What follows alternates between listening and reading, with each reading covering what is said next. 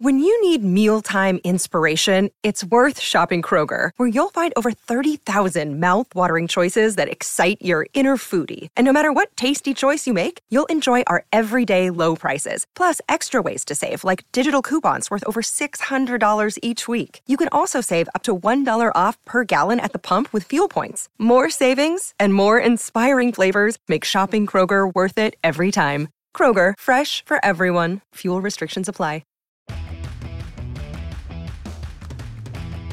All right, what's going on, guys? John Zanis, Joe Haggerty here, and we are talking hockey, even though there's not a lot of hockey to talk about. Well, not a lot of Bruins hockey to talk about. There's things going on. Hag's best buddy, Kyle Dubas, got a new job. Bruce Cassidy is taunting us all with a trip to the Stanley Cup Finals, taking on the Florida Panthers. Just a constant reminder of the Bruins' failures, and we're here kind of waiting for something to happen, and it is a bit of a sit-on-your-hands sort of offseason for the Bruins, but one that's, Joe, going to have a lot of stuff happen in it, simply because it has to. The Bruins have to get creative, they have to make some moves, they have to find a way to move some pieces in order to keep some pieces and bring in some new ones, so stuff is going to happen, it's just not happening yet, and we are going to get into it, yeah. They will be making moves, Zanis, but they are not making them right now. And over the last week, the biggest news was they walked away from their 6th-round Finnish draft pick from 2019, Matthias Mantikivi, who we will probably never hear from again.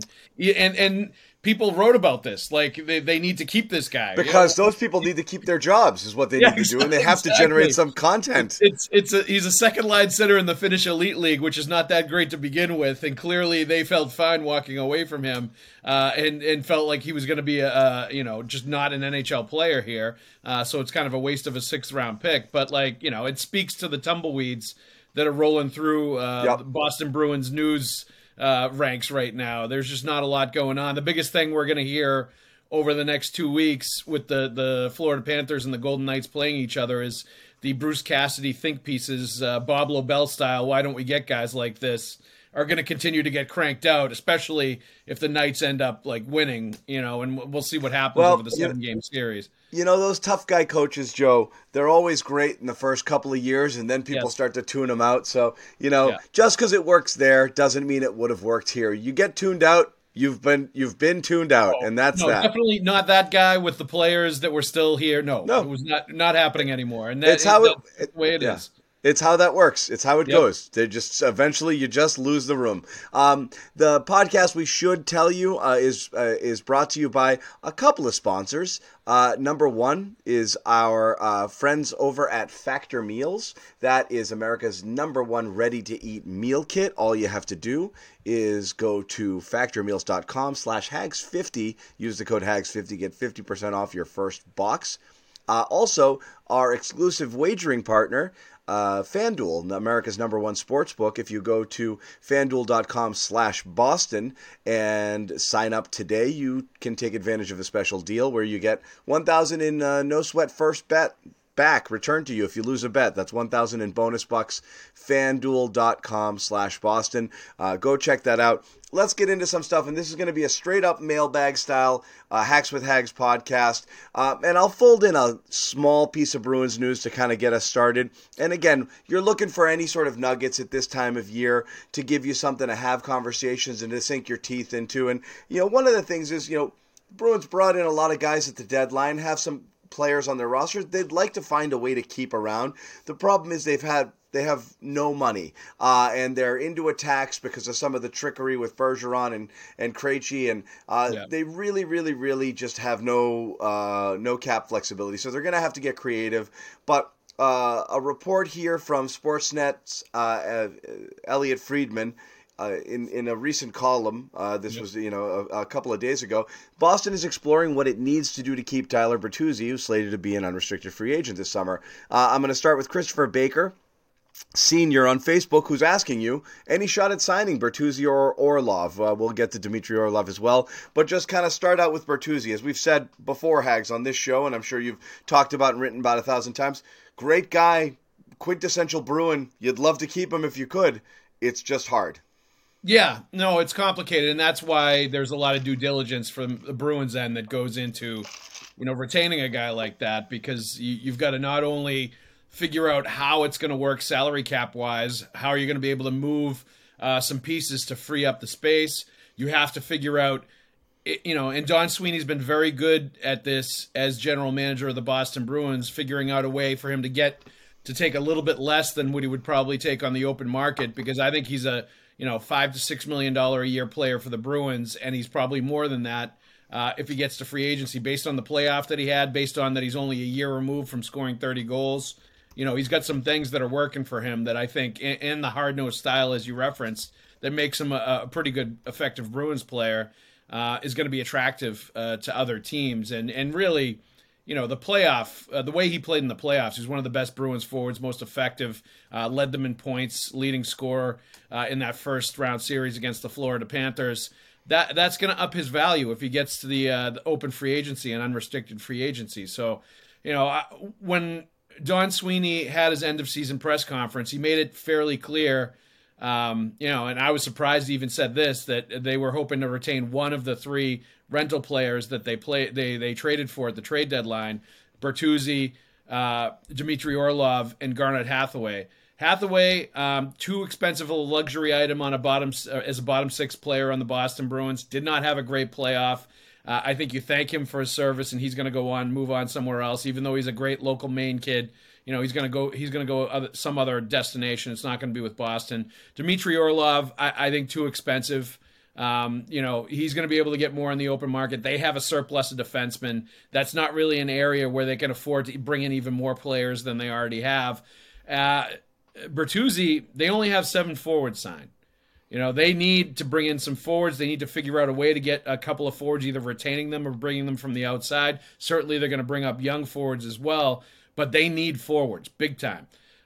You add that to, he showed great chemistry, Bertuzzi, with David Pastrnak. I think that's something the Bruins are going to pay a lot of attention to, that he was setting up Pastrnak a lot, and that's of value, huge value to the Bruins moving forward. The fact he was so effective in the playoffs, and now not only in his first time in the playoffs at the NHL level, he was very effective for the Bruins. He also was an excellent playoff player in the AHL before he made it up to the Red Wings. So you look at that and you say, all right, this is a guy that's going to be effective in the postseason. That's a very high value to the Bruins. So there's a lot of reasons, in addition to him being a great net front guy on the power play. He showed that during the postseason and down the stretch as well. There's a lot of pluses and a lot of things you like about his game that I think the Bruins are going to want to retain him and bring him back. But, to your point, they're going to have to make moves to make that happen. They're going to have to get him to get with the program and take a little less.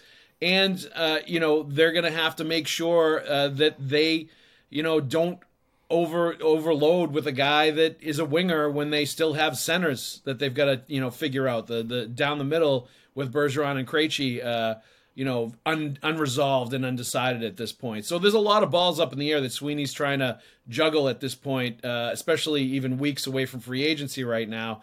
But I think Bertuzzi is a priority for them to bring back. And I think if there's one guy that they traded for at the deadline among those rental players, it's going to be Bertuzzi. And he should be a priority for the Bruins based on the way that he played. Yep. Let's move on. And Bertuzzi's a big story. The other ones are basically, look, the dominoes that have to fall first are the Bergeron and Krejci dominoes. So we'll start with this comment, and I'll kind of piggyback off of this from Dan Kinsella, also from Facebook. Yep. Krejci and Bergeron, well, kind of phrased in the form of a question, Krejci and Bergeron are not coming back through the doors this year? ? Are they? So I'll ask you this. I don't know what you know, and obviously that's what you're the insider. We'll ask your kind of whether you're hearing any extra buzz here. But also just for people at home, is not knowing now or still not knowing change your thoughts on what they may do? Because I don't know when NHL players start ramping it up, but you have to think it's soon-ish, maybe in the next few weeks or by July. You got to start getting serious about getting yourself back into shape and ramping up whatever it is you're going to do. So you've got to make that decision that you're going to start doing that sooner than later, right? Like, how much longer can this drag with them saying no, or are they waiting until the Cup Finals and not detract anything and do the responsible thing and that's that? But does not knowing surprise you in any way? Do you think we should know by now, and does it change your thinking at all? No, I think that they were pretty firm. Bergeron especially. Krejci was a little more vague about his timeline or when he's going to make the decision, but Bergeron, I think, was pretty firm that he was going to say something to the Bruins and be concrete about it by June, because he didn't want it to linger and drag on like it did last year.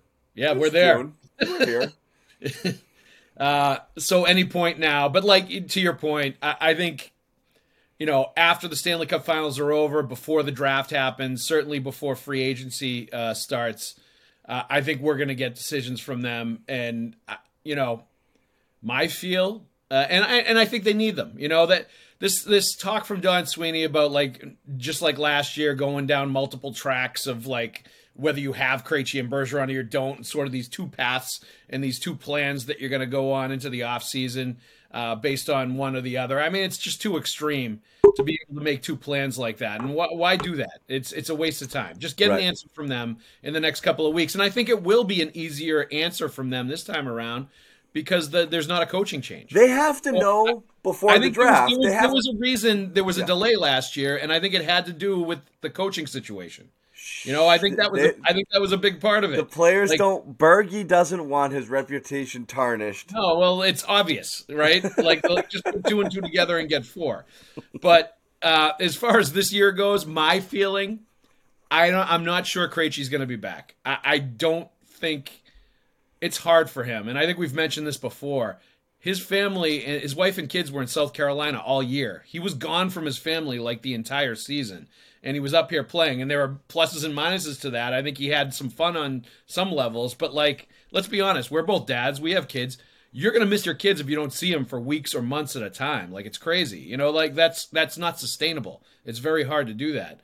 Yeah. And he admitted, after the season was over, that it was touch and go a couple of times where they were talking about, should they just, pull the ripcord on the whole thing, if it's not working. So, for him, I think it's a tougher sell. I think he may not be back. For Patrice Bergeron, I still think there's a big pullback to have one more run, to put another decent cast around him, to try to make as good a team as possible.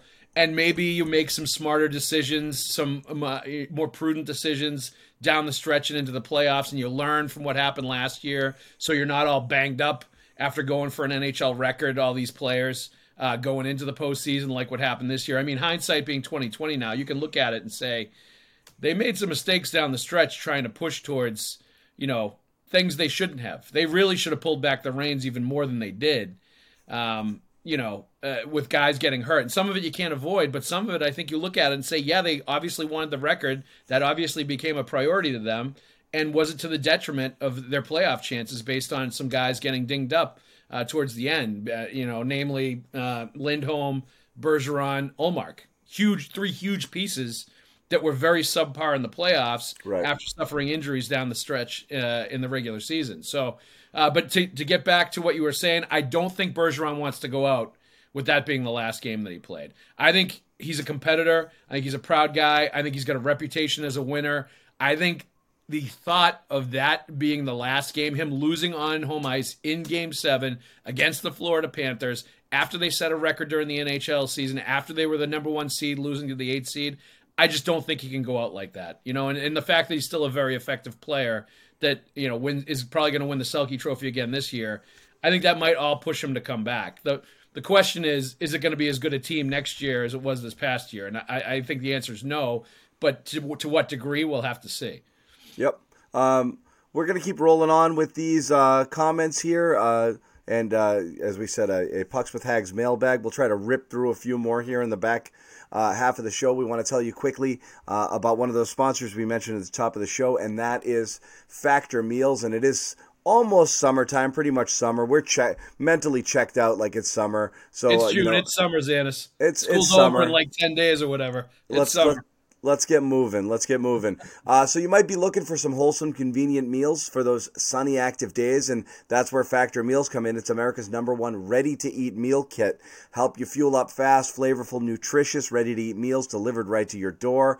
And again, that's kind of what it all comes down to. You want to be on the go. You don't want to sit around hot kitchen cooking all the time. Bang, Factor Meals, fresh, never frozen, ready in 2 minutes. All you have to do is heat it up and go, and then get back outside, soak up the warm weather. Calorie conscious options if you want it. That's meals under 550 calories. Protein plus meals with 30 plus grams of protein or more per serving. Whatever it is you're looking for, choose from 34 plus chef prepared, dietitian approved weekly options featuring premium ingredients, fresh, wholesome ingredients, whatever you want. You can tailor it to your specifications, the type of stuff you want to eat, type of diet you want to be on. It's faster and cheaper than takeout, restaurant quality food, as we said, delivered to your door. So for the deal, head to factormeals.com/hags50. Use that code HAGS50, that's HAGGS 50, and get 50% off your first box. That's a really good deal. Take advantage of it now. Once again, factormeals.com/hags, HAGGS 50. Use the code HAGS50. Get 50% off that first meal. We talked a little bit about creativity here. I'm going to stack two comments together here. They got to get creative, which means they got to move things. We've talked about on this pod, Joe, that defensemen is where they don't have a lot of forwards under contract, but they have an embarrassment of riches with their decor right now. So I'm gonna put two together. I got Ron sending me a message. Ron from Newton. Any chance the Bruins are feeling a little buyer's remorse regarding Hampus Lindholm and might consider trying to move him early in his deal? And then here's another one for you. Somebody throwing out here.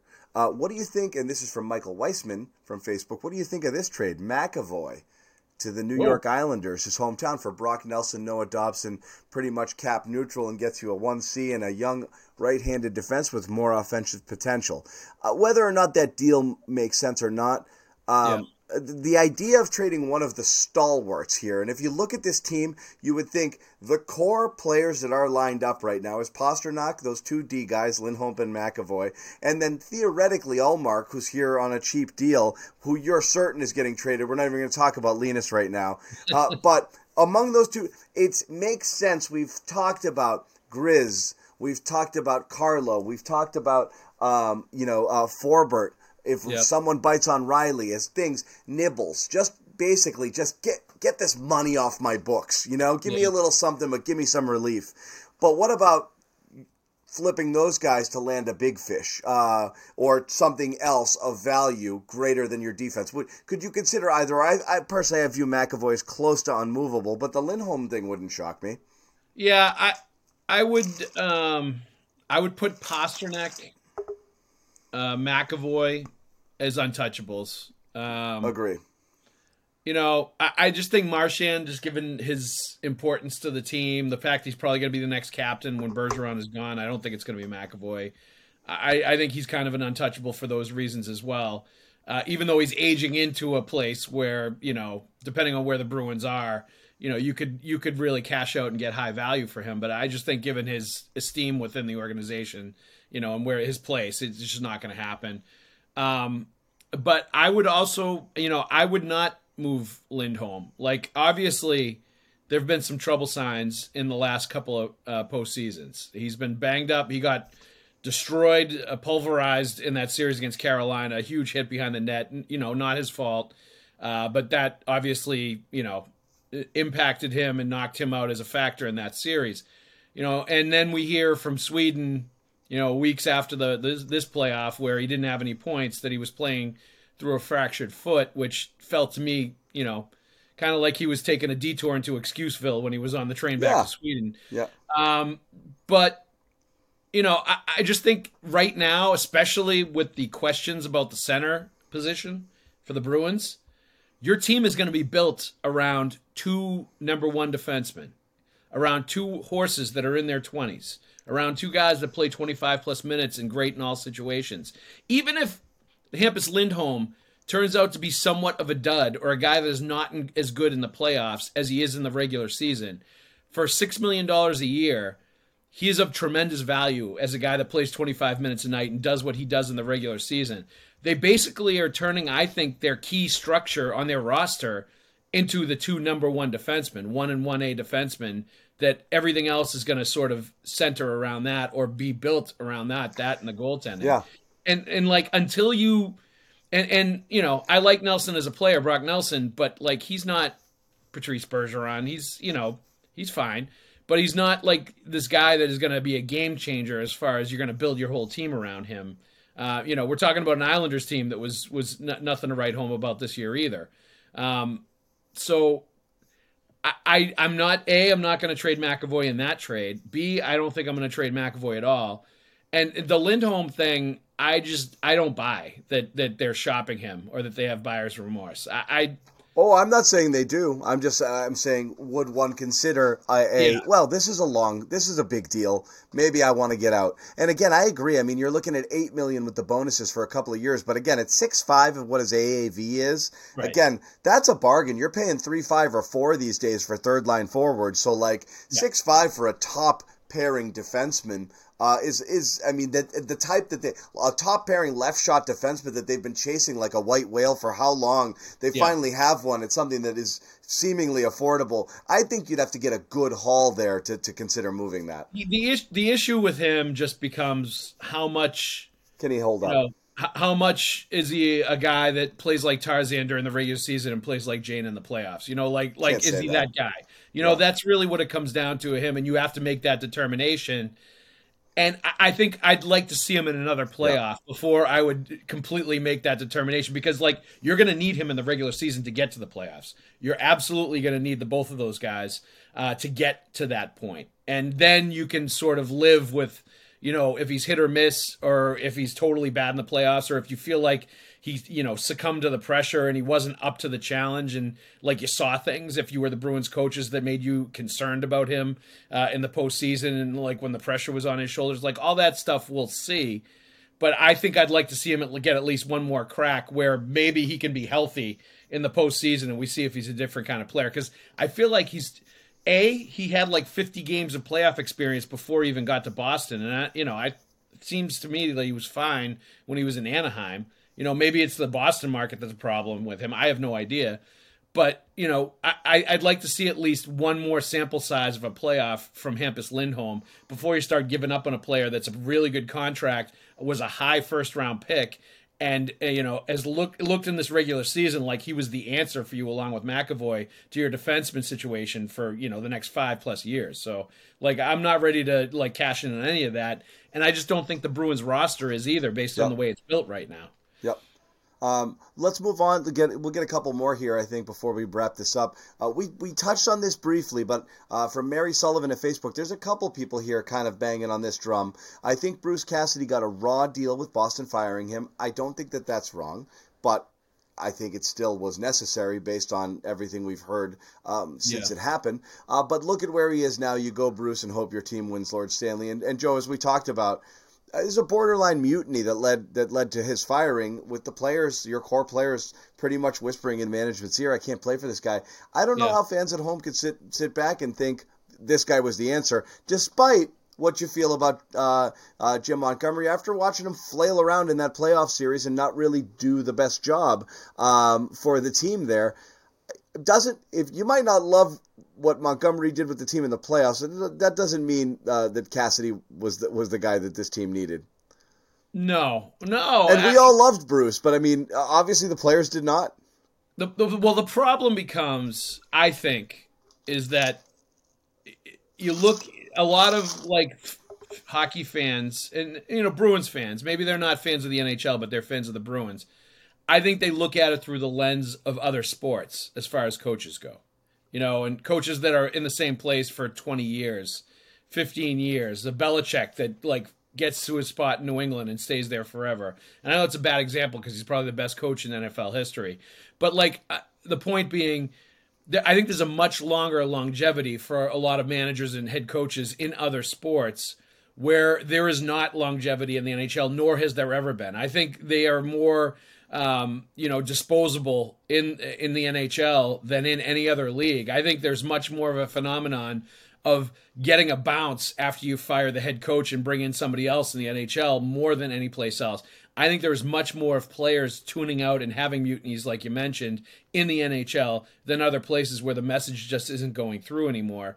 And I think you kind of have to make peace with that if you're a hockey fan and say, you know what, Bruce Cassidy's an excellent hockey coach. Yep. Clearly, he's having success with the Vegas Golden Knights. He was exactly what they needed. He has bonded with Jack Eichel and is getting him to play some of the best hockey of his career. And it's kind of turned around a guy in Eichel whose reputation was a bit spotty coming out of Buffalo. And he had, dings against him. But he's managed to get the best out of him, The likelihood that Eichel's not going to turn on Bruce within a couple of years based on his track record is 1,000%. Exactly, but it's working right now. There's no way that doesn't go bad eventually. Absolutely. It is going to blow up like Mount Vesuvius 2 years from now in Vegas. It'll be like they should have a Vesuvius. But they might get a cup out of it. Where Eichel could just blow up, on a daily basis at the casino against Bruce Cassidy. But that's going to happen for sure. But right now he is the right coach at the right time for that team, and he was no longer the right coach at the right time for the Boston Bruins. There were too many players that I don't think wanted to play for him anymore, that were tired of the message that they were hearing. And I think based on some of the stuff that he did, and we talked about this a week or two ago in a Q&A that he had, I think he came to realize that he was too hard on some players when he was here in Boston. And I think the fact that he came so close to winning the cup but not winning it here kind of pushed him into this intense zone over the couple of years after that, where he kept trying to push harder on players, and it got to a point where it was too much. And I think he understands that now, and he realizes that, and it's, he's self-aware enough to get that. But you move on and you go somewhere else. And I think the way the Bruins played in the regular season for Montgomery with the, it's going to be a sunshiny day Brady Bunch song. Everything is awesome with the Bruins all season. There were no negativity at all. It was the right fit for them at that point. The positivity that he was bringing to the table, almost that sort of college hockey coach sort of philosophy and rah-rah style. It worked for the Bruins. It obviously didn't work in the playoffs, and I think at that point, Montgomery needed to adjust, and I think he's going to learn from that experience moving forward. But I'm going to be watching him closely. It was a good step that he admitted accountability and that he made a lot of mistakes when he talked to us at the end of the season. Yeah. But I'm going to be watching him very closely, depending on what kind of players he has. And He's going to have to change that message, because it absolutely, if Bergeron's gone, it's going to have to change, because I think that was a big part of why things were the way they were this year. And it'll be interesting to see how it moves forward. It's tough. Some coaches come in and they want to be mellow. They want to let the room lead. Yeah. They want to be your friend. They want to be the player's coach. Some guys come in and they're hard asses from the get-go.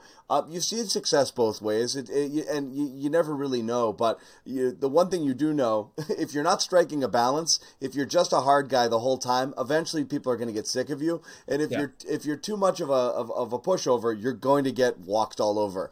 So I mean, it really is difficult to hold that room for a long period of time. You have to be consistent in your approach and how you do it. But again, the Cassidy thing wore thin with the players clearly, and they were ready to move on. So again, anybody out there who's still thinking, oh, Bruce is there, and it doesn't mean it would have worked here. It absolutely doesn't. They would not have, if Bruce Cassidy stayed as coach, they would have not have won 65 games. They would have not have gotten 135 points, and he would have not have made it through the regular season. Yeah, as the coach. He was in the last year of his deal. He would have gotten fired, and they would have brought somebody else in. Exactly. It wouldn't have been the solution. That's why the Bruins were ready to extend him until they decided to fire him. That's how dire it was. In Bruins management eyes, they were ready to extend him, and then they heard from the players, and that was that. So that's going to tell you everything. I've always thought it doesn't matter the sport, Joe. I'm 100% on this.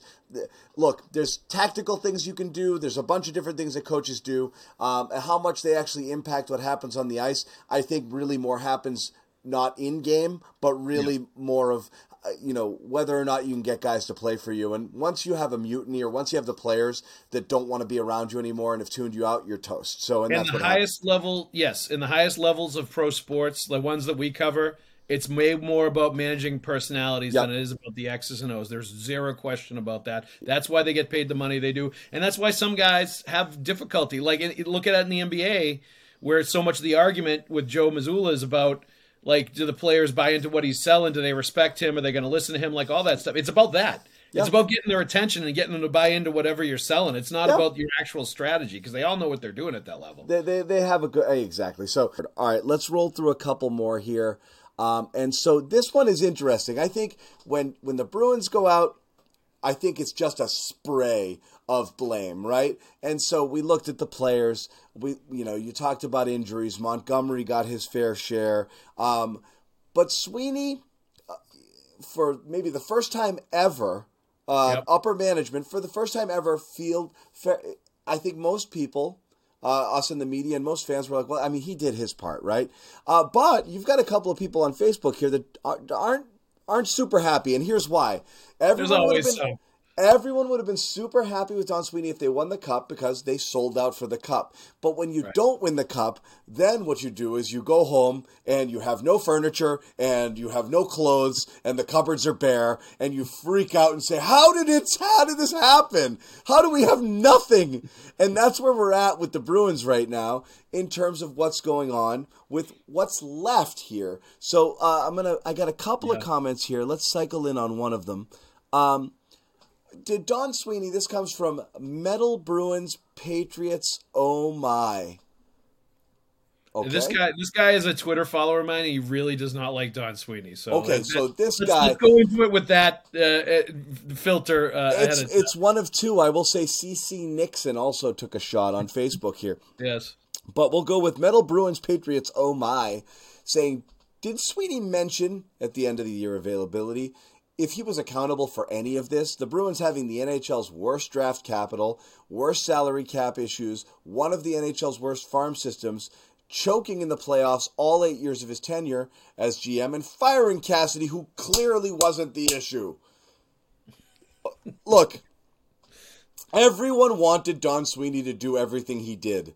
Yes. I've been critical. Joe's been critical. A lot of people have been critical in the media of Don Sweeney. The 2015 draft will forever go down in infamy as one of the biggest muck jobs of any, whatever. It happens. Missing on some other draft picks, sure. Trading draft picks for non-impact guys, sure.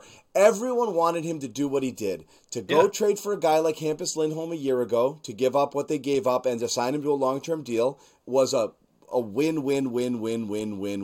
And then this year to go out and get a Tyler Bertuzzi and a Garnet Hathaway and a Dmitry Orlov, expending more draft capital to make sure you had a roster that couldn't possibly lose to an 8 seed in the first round, right?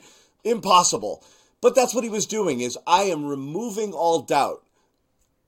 It ended up not working, but it should have worked. Everyone wanted this to happen. And now you've got what you've got. You don't have any prospects, and that's a problem. You have not done great with your drafting, and you have no picks right now. And rightfully, some people are freaked out about that, but you can't have it both ways. No, and look, some of the comments or some of the things are also over-exaggerating, like saying that they've choked every postseason under Don. I agree. Yeah. They got to Game 7 of the Stanley Cup Final in 2019. Granted, they did not play well in Game 7 of the Stanley Cup Final in 2019, but you can't really say they choked in the playoffs when they got to the final game of the hockey season, all the way through the playoffs. And, I think they've had some... they've had mixed results in the playoffs. I do think, there's been some chances for, the legacies to really be cemented by some of those players on the Boston Bruins in these playoff runs, and they did not do it. And your friend and mine, Mike Felger, has long looked at them as kind of a one-hit wonder with winning in 2011, and aside from that, underachieving, even though they've got this reputation as great players and winners. And, I think I've mentioned it before. I almost say that they're like the Atlanta Braves of the NHL now, where they've won a bunch of division titles. They constantly are in the mix in the playoffs, and they've been around it, but they've only won the big series once. But to your point, this year is the one year where Don Sweeney should have a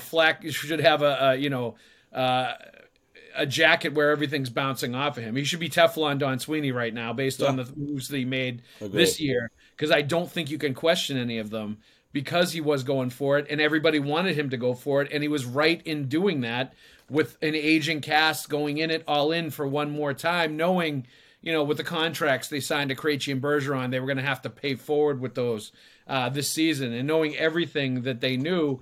They squeezed everything they could out of the long-term injured reserve to bring in players. They even went out and got Bertuzzi on top of that. And, that's the only thing I criticized Don Sweeney for at all, is giving up the first-round pick for Bertuzzi, because you really went all in at that point to get the extra luxury item there. And you really sort of mortgaged everything in your future. But, like, some people, some wise guys will look at that and say, well, you know what?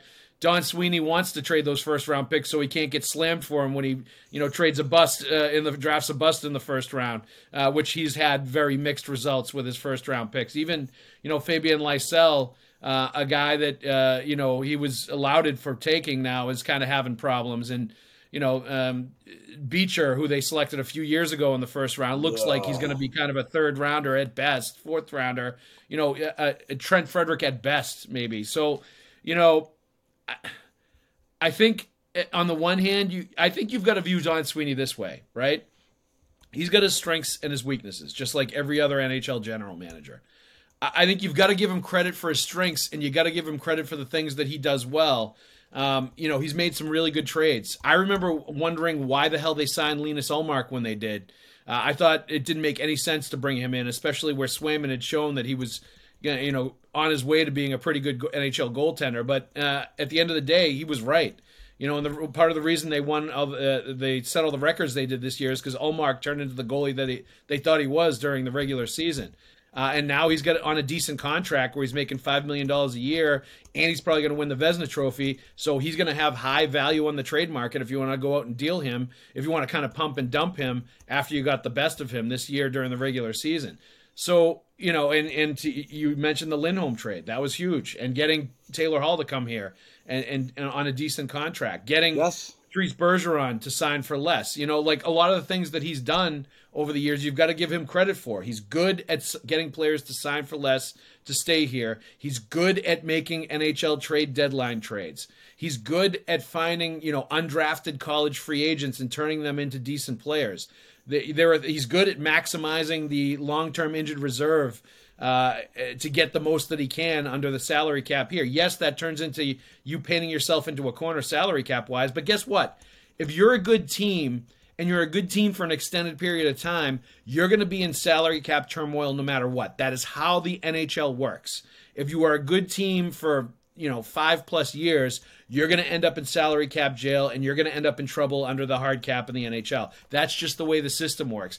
Blaming Don Sweeney for that and saying it's all his fault when basically that's the system that's in place, it's not fair. You're expecting him to play by a different set of rules than everybody else in the league. So, he's made mistakes, but I think he's gotten better as the GM as he's moved along, and I think he's one of the best GMs in the league, even if Zanis, he has no furniture, he has nothing in savings anymore, and he's given away all the gold in the safe and has nothing of value in the house anymore because he gave it up trying to win last year.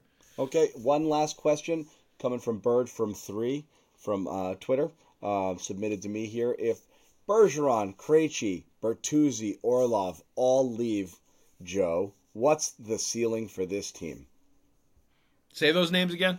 If Bergeron, Krejci retire, Orlov and Bertuzzi all go, what is the ceiling for this team? I still think they're a playoff team. Like, I still think they'll be good enough defensively. They'll be good enough goaltending wise. They're going to have Pasternak's a 60-goal scorer. Brad Marchand will be back. They're going to be just good enough, I think, to make the playoffs. Are they going to be a salary cap contender? Absolutely not. But I think they will be in the middle, and they'll be good enough to make the play. Like, people think if those guys leave, they're going to bottom out and they're going to be terrible. They're not. They've got enough good pieces between McAvoy, Lindholm, Ullmark, Swayman, Pasternak, Marchand.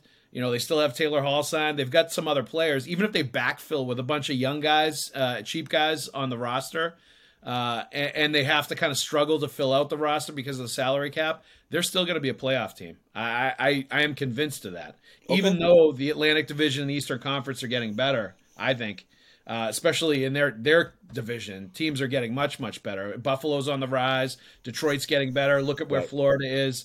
Like, it's going to be stiff competition, but I still think they make the playoffs. For what it's worth, I would say most Bruins analysts entering this season had them at that this year. Yes. So just to be fair, playoff contender in the mix there, possibly, a top three, sneaking, not just a, wild card team. Yep. So we'll see. I'm going to piggyback on that and add one more myself off the back end of that. Let's go doomsday. And again, this is way down the road, but let's go doomsday in that you aren't able to re-sign any of those people or get creative in trades. So you just kind of come back with what you currently have on your roster and fill in with some 4A guys who aren't, ready for prime time on the back end on your third and fourth lines and your, whatever you have to do there. And that's the best you can do. And things are going horribly, and you look like you're on the outside looking in. Do you consider a full-scale fire sale at the deadline and just say, well, we did our best. Let's start the process. Can you see a world in which this team ever does that? No. Do you think they're going to do that in the Centennial season? I'm just saying. No, I know you're being devil's advocate, but I'm going to say absolutely not. No, because I'd say here's what I believe. I believe Boston fans across the board, not just as spoiled ass millennials that have seen nothing but victories, who've been fans for the last 20 years. But I mean, you and I, Joe, we're the same generation. We experienced our drought, the 86 to 2001 drought that you had, which was during our formative years as sports fans. So we know what it's like. We grew up not being able to watch the Patriots on television because they sucked. I know. They never sold out. We literally had to listen to the Patriots on the friggin' radio because they were not playing it on TV in Boston because there was nobody in the goddamn stands. Yeah. We remember that. So we've taken our lumps, but I would say your regular fan is a little bit impatient, and I'd say honestly, I've personally have gotten impatient in the sense that, not impatient, but I think we have all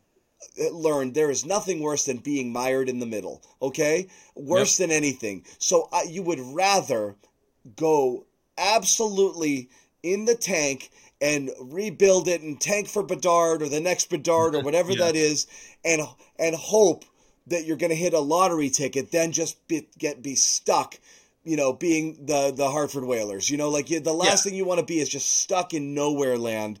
So I'm wondering whether the Bruins would ever consider that as a possibility, recognizing we aged out. We've got a couple of good chips. Let's load up. Let's see who will give me 2 first-round picks, 3 first-round picks for a guy like McAvoy, and see what you can do.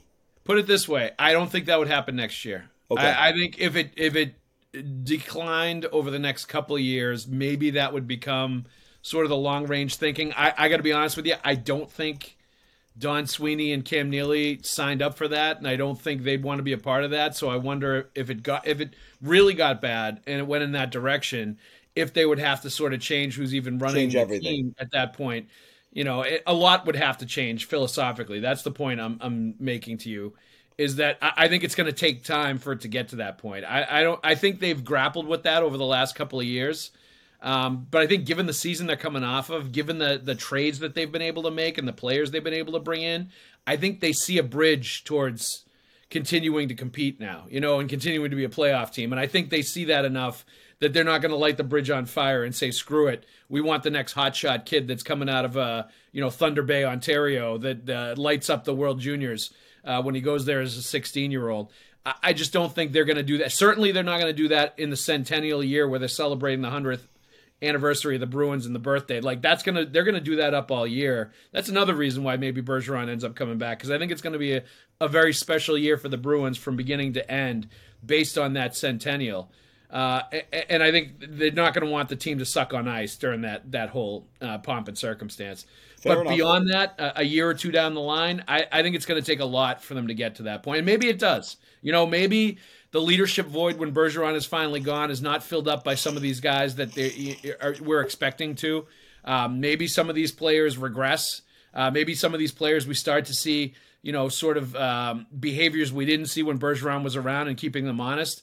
I think there's going to be a lot. When Bergeron leaves, I think it's going to be markedly different for the Boston Bruins organization. And I think that's going to be the test to see, whether that happens, whether they reload, rebuild, whether they tear the whole thing down to the studs and redo it. That's going to happen at some point, I think. But I think we're still years away from that. All right, it'll be interesting to see, Joe. But again, there's so many things the Bruins can do between now and the start of next season that can completely change the overall composition of this roster. So again, it's hard to. I don't want to get into the doomsday stuff, but it's really hard to know anything. A lot of dominoes to fall, as we mentioned, starting Bergeron, Krejci, see where they go, see if they start to make moves as they might have to, and where they go from there. So more to talk about. Enjoy the Cup Finals, everyone out there. I'll ask you very quickly. Give me your Cup prediction. Yes. I will give it to you super quick. I'm going to go Florida Panthers in 6 games. Wow. I think they're the best team in the NHL. I think they've beaten all the rest of the best teams in the NHL, and I don't, people say they're a team of destiny, whatever. They're a good team. It's a good team. They are a good team. They've beaten all the best teams out there. Yeah, I'm with you. Whether it's 6 or whatever, I think the Panthers win this series too. Once again, reminding you of our sponsors, FanDuel, exclusive wagering partner of the CLNS Media Network. Take advantage of a special offer when you go to FanDuel.com/Boston, 1,000 in a no-sweat first bet. Also, America's #1 ready-to-eat meal kit, Factor Meals. Go to factormeals.com/Hags50. Use that code Hags50. Get 50% off your first box. Again, Hacks with Hags. Pucks with Hags, Hacks with Hags is available here on the CLNS Media Network at least once a week, possibly more. And as things start to kind of ramp up, we're going to be bringing you more and more hockey coverage. So again, check that out. Make sure you subscribe to Joe's Substack for all of his written work. What is that? What's the URL there, Joe? That's Pucks with Hags on Substack. If you Google Substack and Pucks with Hags, you'll find it. Go check out Joe's written work there and all of the video work at the Bruins Rinkside YouTube channel. If you haven't subscribed already, you should. Catch a lot more of Joe's work there throughout the offseason as we kind of get into next year as well. Thank you guys for hanging out with us on this Bruins-less hockey weekend. And, as the summer kind of rolls on, a lot more to talk about. So we will have more here on the Pucks with Hags podcast. We will see you guys next time.